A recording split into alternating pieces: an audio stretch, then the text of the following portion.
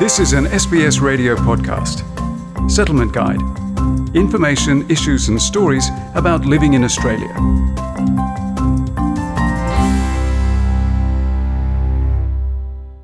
People in Australia answer a number of questions about their age, culture, religion, ancestry, education, etc. in the National Census every 5 years. August 10 is Census Night, and the data collected from over 25 million people will help the governments, businesses and community groups to make informed decisions about infrastructure and services for Australians. Every 5 years, a count is taken of every person and home in Australia in the National Census of Population and Housing. Chris Libreri is the General Manager of the Census Division at the Australian Bureau of Statistics. He says Australia's census, with about 60 questions, is more comprehensive than in many other countries.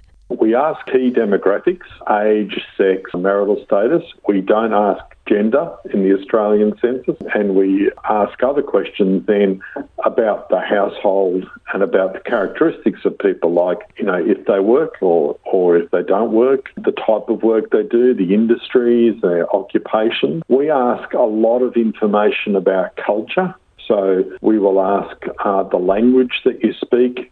We will ask your birthplace.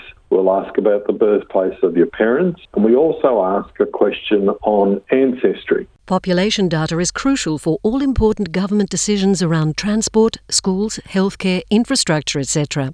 Mr. Libreri says this data comes from the census. Every major decision made in Australia is based on ABS data and particularly census data.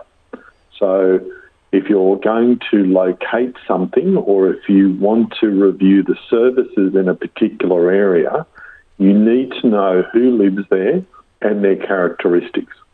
And the census supplies that information. Jamie Newman, CEO of the Orange Aboriginal Medical Service, says census data is helpful for the service to establish the needs of the community in the Central West. We are able to redesign or design additional service delivery or enhanced service delivery by looking at that census. One of the benefits that we've seen from doing that, Matt, is we've recently built a wellbeing centre that is for rehabilitation, recovery, intervention, prevention for healthcare around people with chronic illness, frail age, people with disabilities and people who want to be well. So we built it out of our own funds, but we knew that the uptake would be significant. The ABS has built a new system after the 2016 census, when the census site had to be shut down due to cyber attacks in order to protect data. The Australian National Audit Office in November 2020 said the planning for the next census was only partly effective and found that there were weaknesses in the system. Census General Manager Chris Libreri says the new system is state-of-the-art and built to the highest standards. We also engaged the Australian security agencies, notably what's called the Cyber Security Centre, to be with us every step of the way. And one other thing we're doing is actually hiring hackers, just to make sure there's anything you haven't covered. Now, you can never say never, but we have put all the protections we possibly can in place. We've built it to the highest standard we can, and we've had it tested to the highest standards we can. So I think people can feel reasonably safe. A Senate inquiry after the last census found that the ABS was right to shut down the site on the 9th of August 2016. The Senate inquiry also examined the compulsory collection of names and addresses of respondents and retaining those details for 4 years. It criticised the ABS for failing to address public concerns about the move. Addresses we have because you can do that by observation, but names attached to the household is definitely a quality element of the census. It also helps us in our checking beyond the census. A name is an important part of that matching process. So, yes, there has been debate. Yes, there was a Senate inquiry, and the Senate inquiry came out with a bipartisan recommendation that we continue to collect names in the Australian census. Mr. Libreri says that keeping names and addresses enables the ABS to match the census records with other government administrative data, improving the quality of the resultant statistics.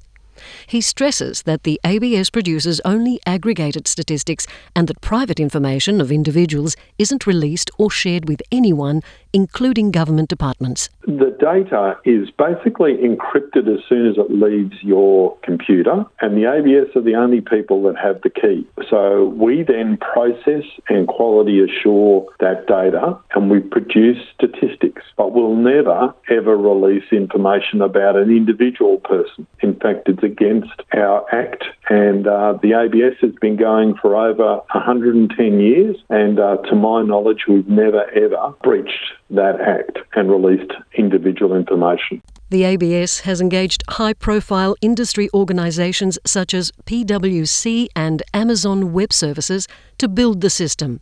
Under the terms of the contract, the data must be stored on servers in Australia. Typically, the census is completed on census night. However, this time you can complete it as soon as you receive your instructions, which will be sent out in early August.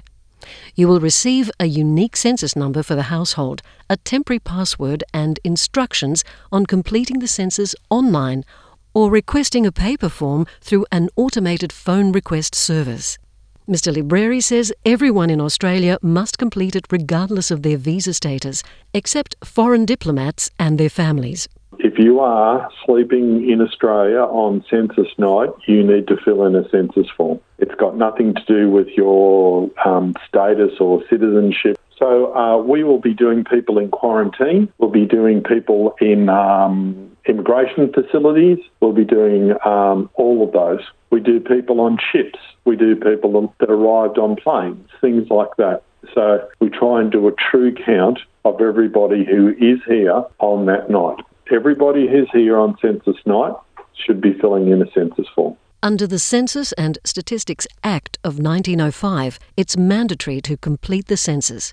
Mr. Libreri says not participating could lead to a hefty fine. It is compulsory in Australia to do the census. It's the same as an elections. A very small number of people end up going down the compulsory route. Less than 100 out of 25 million Australians actually went to court last census. Fines are usually in the $1,000 range, but it's imposed by the court.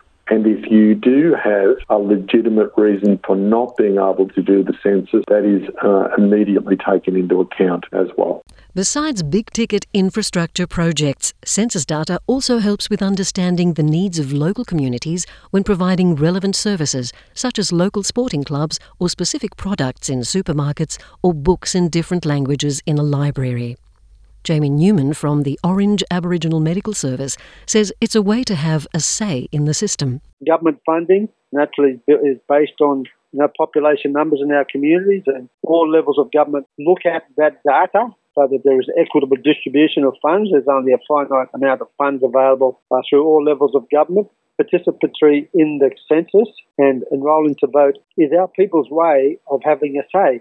Mr. Newman says participating in the census for Indigenous and migrant communities is vital if they want their voices heard. You participating under the census or the enrolling to vote is a lot more that you can do for our community, our organisations and our future by just doing these things. For in-language information about the census, visit the 2021 Census website. This was an SBS radio podcast. For more Settlement Guide stories, visit sbs.com.au/radio.